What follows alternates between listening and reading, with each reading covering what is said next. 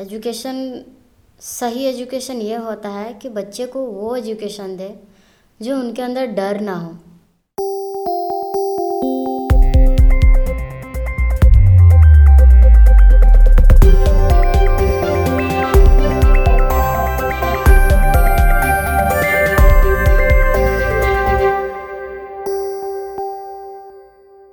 Hi, welcome to Hello Educator, and I'm the host of the show, Asif. In this episode, you'll be listening to the interview that I did with Miss Sangeeta. She's from Patna, and she runs an after-school learning center for kids. It is called Masti Shala. This interview is mostly in Hindi, as Sangeeta is mostly comfortable in that language. However, to help the other listeners, I have tried to put in most of the questions in English. Sangeeta ji, namaste. Welcome to our show. नमस्ते। So, Sangeeta ji, can you tell us about your learning center? तो मेरा learning centre का नाम मस्ती शाला है। मस्ती शाला मीन्स मस्ती, इंजॉय, फन करके जो जगह है, जो पाठशाला है, उसका मतलब होता है। तो हमारे सेंटर पे आफ्टर स्कूल बच्चे आते हैं, जो मुसहर समुदाय के जो बच्चे होते हैं वो लोग आते हैं। अच्छा, तो ये सेंटर पटना में ही है? हाँ, पटना के बीच में है, एक बस्ती है, तो मुसहर समुदाय करके वहाँ पर मैं चलाती हूँ। अच्छा, ये मुसहर समुदाय क्या होता है? Can you tell us, is it a specific community of people or how is it? हाँ, तो ये बिहार का जो सबसे निचले कास्ट का जो है वो आता है अनुसूचित जनजाति में। ये उसे अनुसूचित जनजाति में मांझी करके कम्युनिटी है, और मांझी, और इसका दूसरा नाम मुसहर है। तो उनको लोग बहुत निचले देखते हैं, तो ये एक जात है यूजुअली। अच्छा, Manjhi is a caste, so that is a lower community caste. For those kids you are trying to teach through these things. Great. और मांझी इसका इसलिए भी नाम पा रहा है क्योंकि मांझी और मुसहर मीन्स हर मीन्स उसको मारने वाला, तो चूहा को मारकर खाने वाला लोग मुसहर कहते हैं। Oh, okay. So basically, they are people who hunt rats for eating. So okay. So that is why they are looked down upon. अच्छा. So इन लोगों को why do you want to teach these people? क्यों कर रहे हैं ये जो after school learning centre आप जो चला रहे हैं, स्पेसिफिकली इन बच्चों के लिए आप क्यों कर रहे हैं? इन बच्चों के लिए मैं इसलिए कर रही हूँ क्योंकि मैं उसी समुदाय से हूँ, और मैंने बहुत सारे मुझे चैलेंजिंग आया है लोगों के सामने फेस करना। लाइक स्कूल में जाने से किस तरह से वो लोग बिहेवियर करते हैं कि मुसहर जाति का लड़की है, और वो हमारे पास भी नहीं बैठते हैं। अगर कहीं रास्ते में जाए, गाड़ी में जाएँ, तो वो थोड़ा ऐसे साइड होके बैठते हैं कि ये जाति का लोग हैं।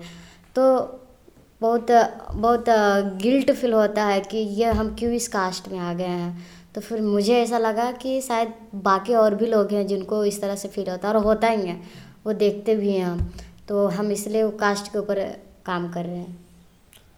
So you're saying that they are still treated as untouchables. They don't sit. The other people don't sit with them. Those that stigma is still there. Okay. तो हम उस नज़रिया को भी बदलना चाहते हैं कि हम भी जात से कोई लेना देना नहीं, हम भी एक मनुष्य हैं और आप भी एक मनुष्य हैं।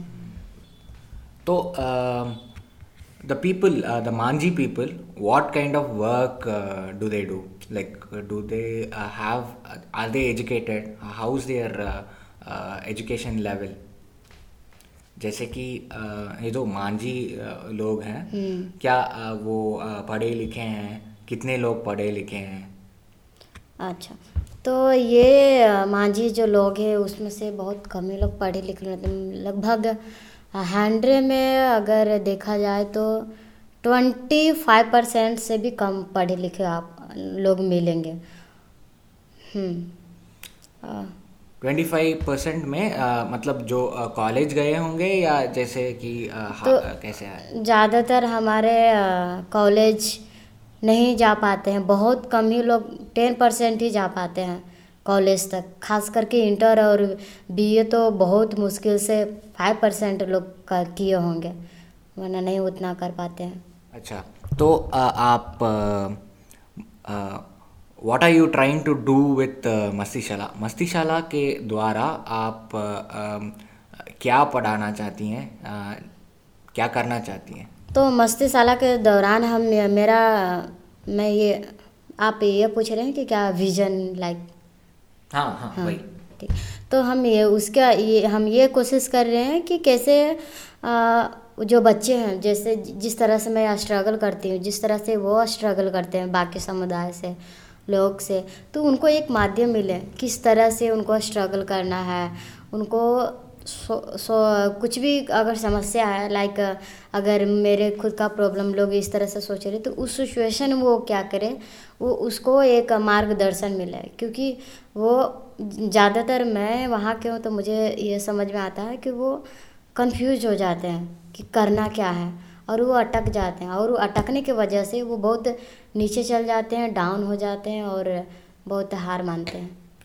तो आपके बस्ती में जैसे कि जो जहाँ आप मस्तीशाला चला रहे हैं, तो उस बस्ती के लोग क्या काम करते हैं?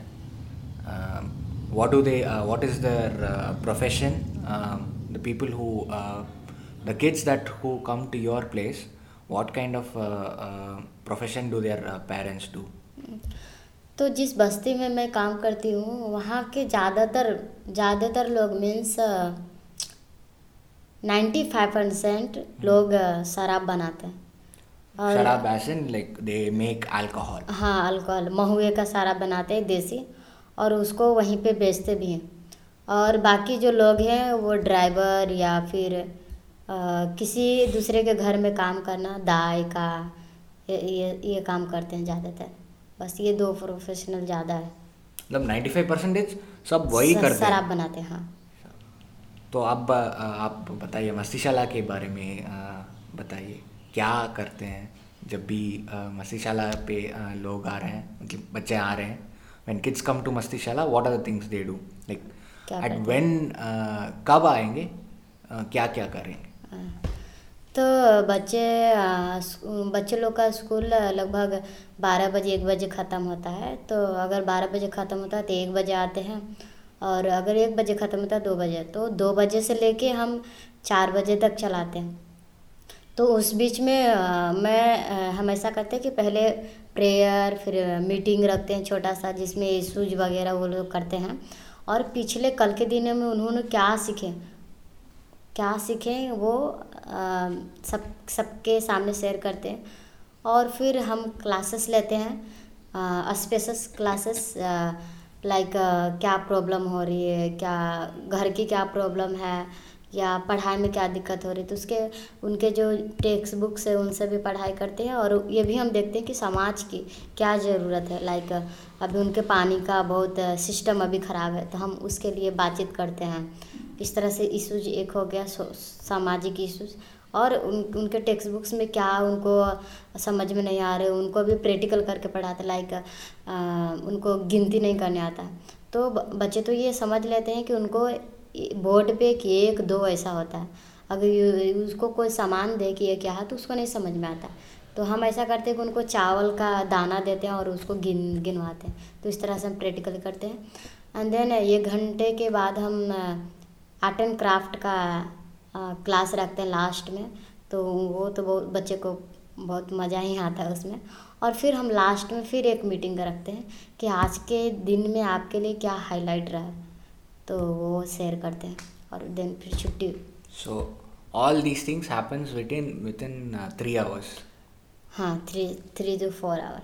अच्छा, 1 to 5 उससे ये सब ख़त्म हो जाता है। अच्छा, आप you told me about the issue of the elders used to play cards and things like that, and you were saying that the kids were getting inspired to play cards, tash. तो ज़्यादातर क्या होता है कि मेरे जब मैं शुरुआती की थी वहाँ पे मस्ती शाला का, तो बच्चे नहीं आते थे और मैं काफ़ी उनको बुलाने की कोशिश करती थी, और पेरेंट्स भी नहीं चाहते थे कि बच्चे वहाँ पे जाएं, क्योंकि पेरेंट्स ऐसा बोलते थे बच्चों को भी कि तुम ताश खेलो, क्योंकि ताश खेलने से उनको पैसा मिलता है और वो पैसा से उनके घर चलता है। तो उन्होंने बोला कि उससे अच्छा है तुम अगर मजदूरी भी करोगे तो कम से कम तुमको 150 मिलेगा, 250 मिलेगा। और हम 150 हाँ 150 हाँ रुपीज 150, और अगर ताश खेलोगे तो फिर 500 तो कमा लेते हो ऐसे साथ में। तो बोलते हैं एक गेम में 500 रुपीज हाँ मिल दिन जाएगा। भर में वो कमा लेते हैं, क्योंकि सब लोग खेलना पसंद करते हैं। तो फिर इस वजह से वो सेंटर में मेरी जो बच्चों की संख्या थी वो कम होते जा रही थी। तो फिर मैं सोची कि इनको इसके लिए क्या करूं।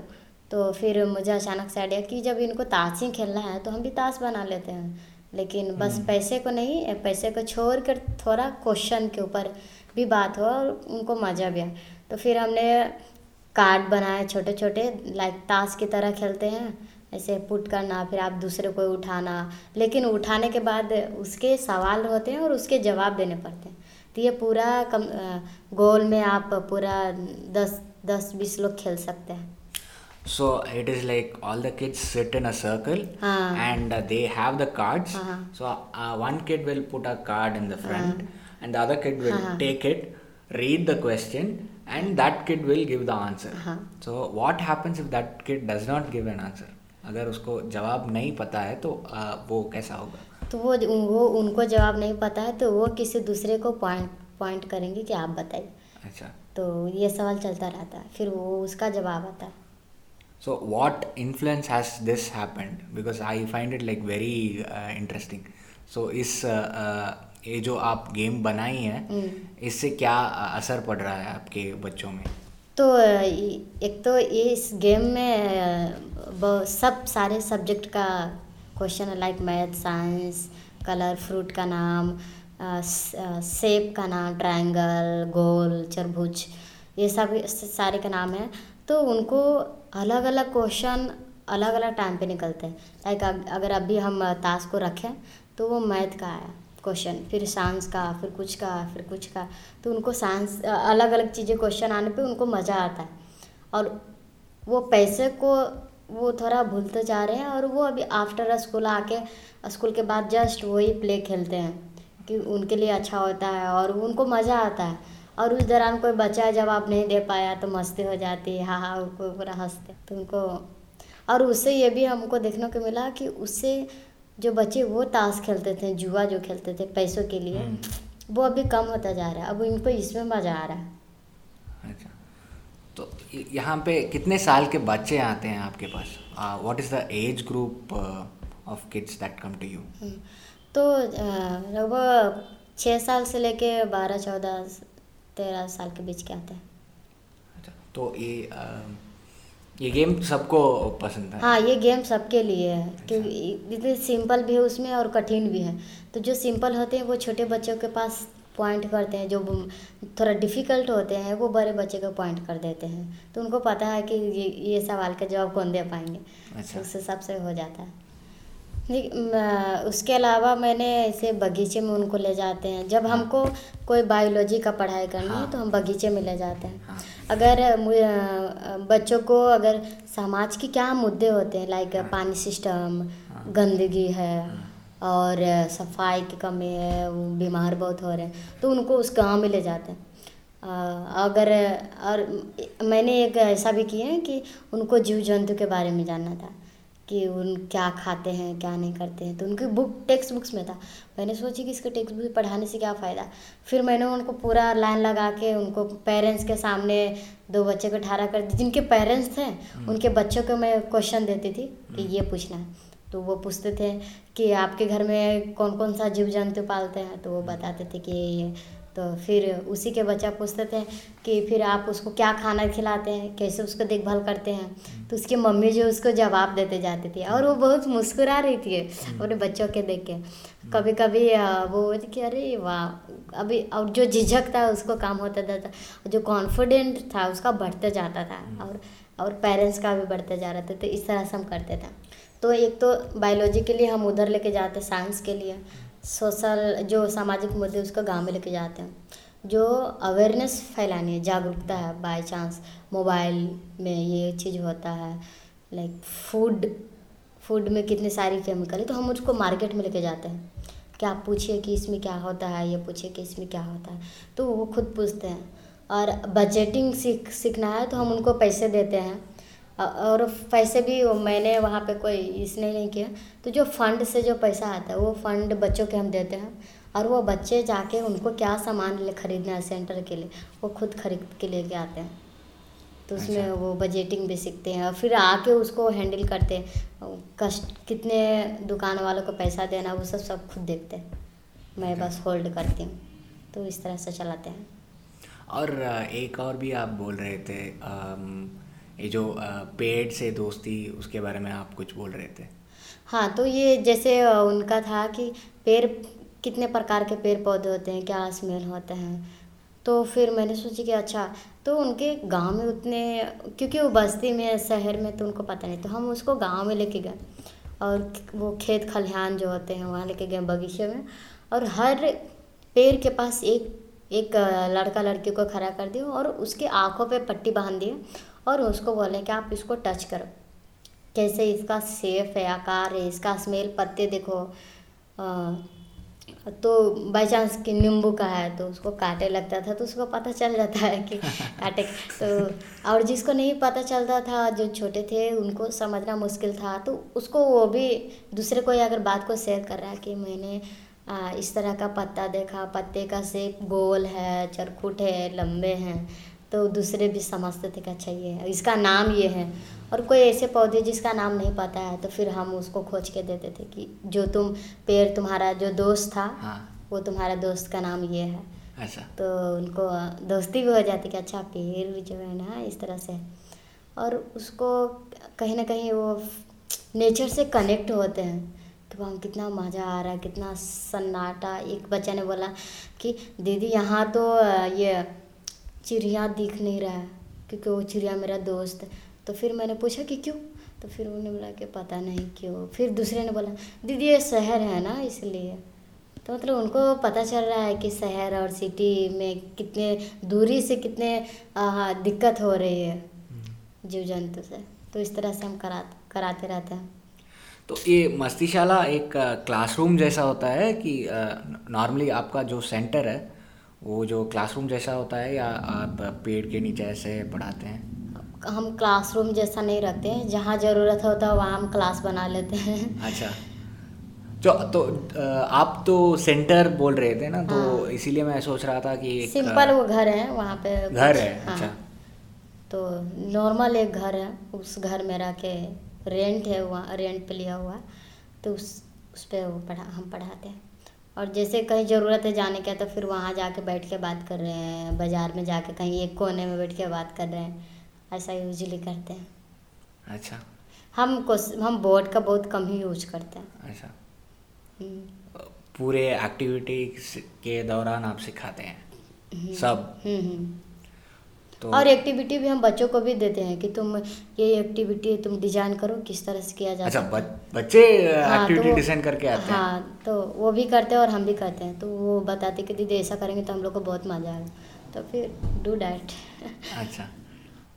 तो आपको ये प्रॉब्लम नहीं आ रहा कि जैसे कि the age group that you are the kids of Mastishala are there, ये तो बहुत बड़ा है ना, आप 6 साल से 12-13 साल के लोग आते हैं, तो ये एज ग्रुप कोई प्रॉब्लम नहीं हो रहा क्या?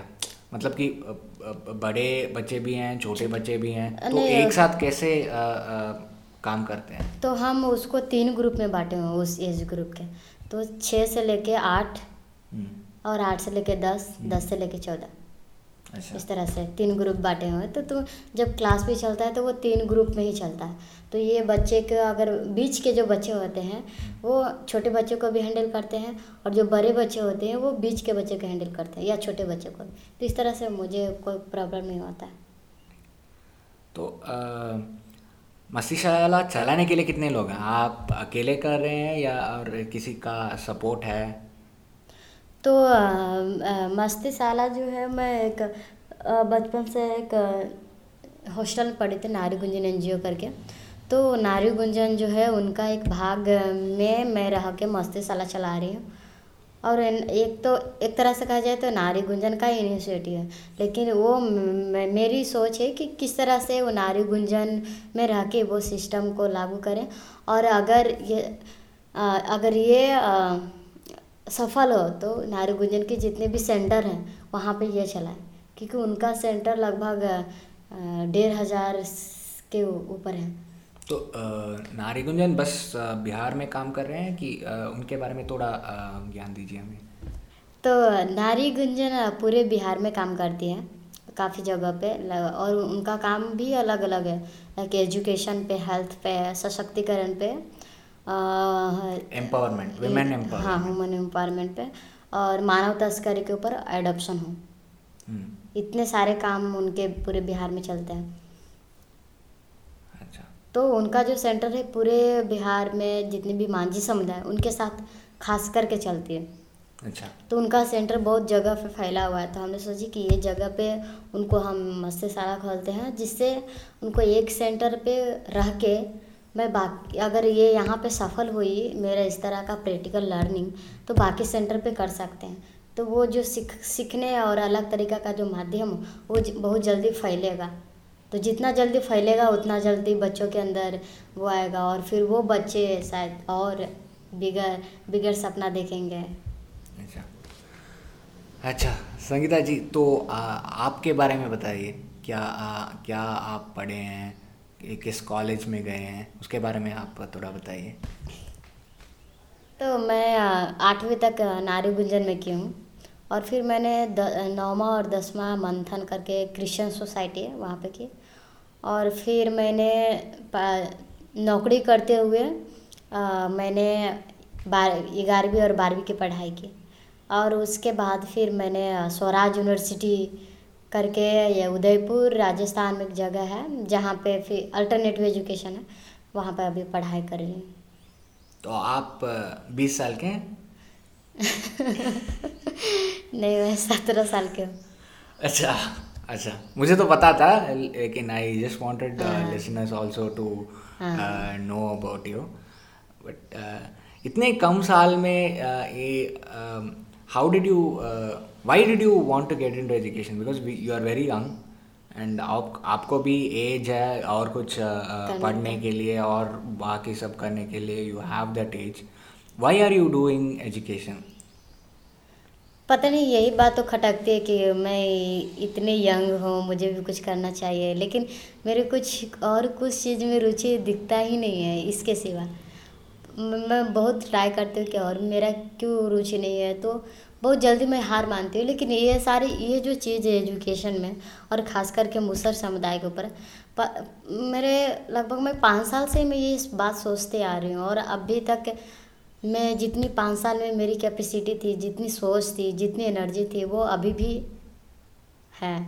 मेरे ख्याल से ये रहेगा, क्योंकि ये एनर्जी कम नहीं होती है, और मेरे काम करने से मैं बहुत खुश होती हूँ, तो इसलिए मैं काम करना चाहती हूँ। और जब मैं दूसरे काम करने जाती हूँ तो कहीं ना कहीं मुझे खटकती है वो बातें, और जब मैं ये काम करती बहुत संतुष्टि मुझे मिलता है।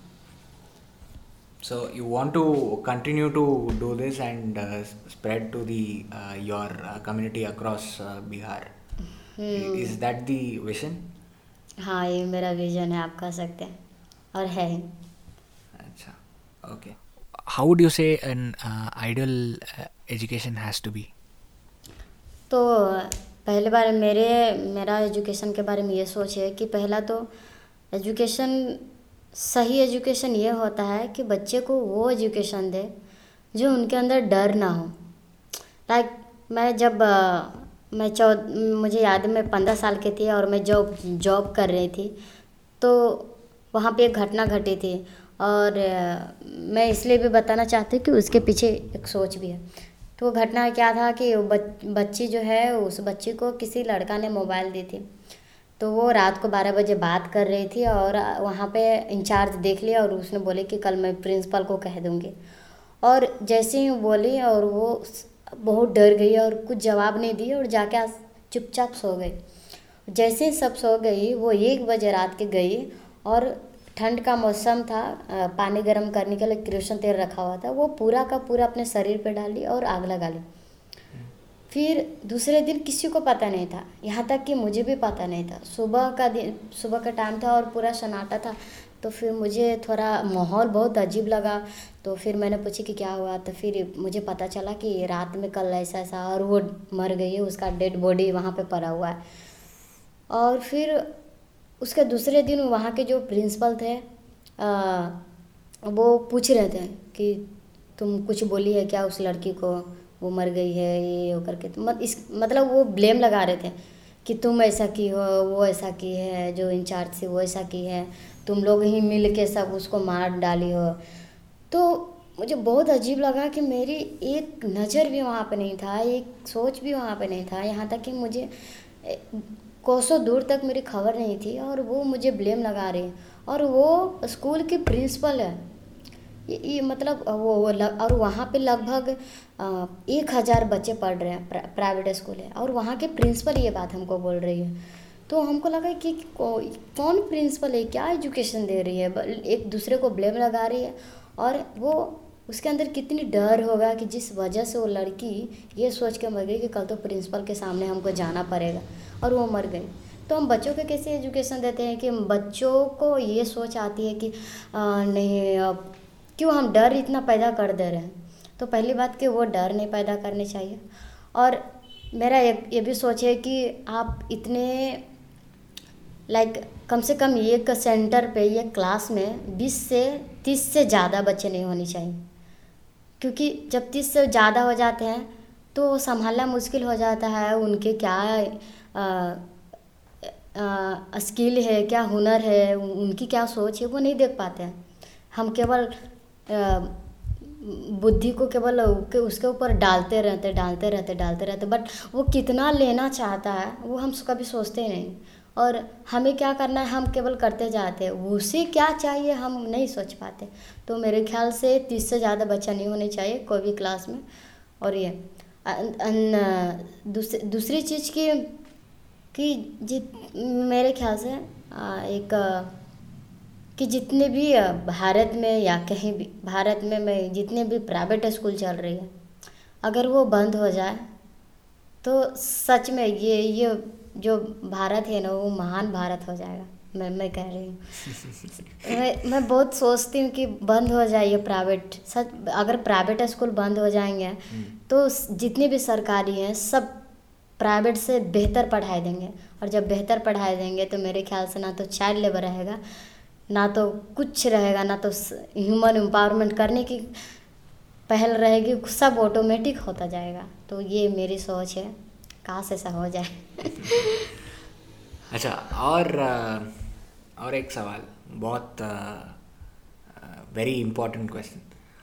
आप जैसे बहुत सारे लोग होंगे, जैसे कि not just women, lot of people like you who want to contribute to education to their community or to their state or to their district. So they want to do something about it, but there are a lot of people who cannot do it. They have that some suppression because of which they are not able to do it. उन जैसे लोगों के लिए आपका जो advice क्या है, क्या बताना चाहती हैं उनको, उनके लिए?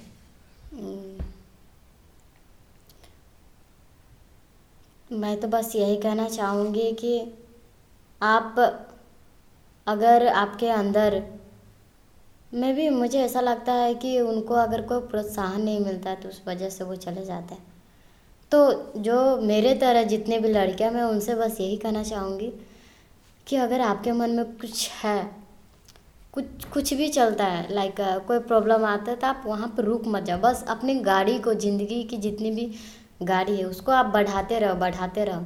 क्योंकि मैं जितना मैं देखी हूँ कि लोगों को मैं जितने फॉर एग्जांपल तो शादी आती है तो उनको बहुत विवश किया जाता है कि तुम कर लो।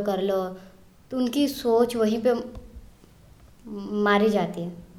वो उसकी सोच होती है कि नहीं, मुझे कुछ तो बनना है, मुझे डॉक्टर बनना है, लेकिन उसके फैमिली और उसको वो नहीं कर पाती है, और उसको लगता है कि मेरी फैमिली इतनी प्रेशर दे रही थी, क्यों ना कर ले।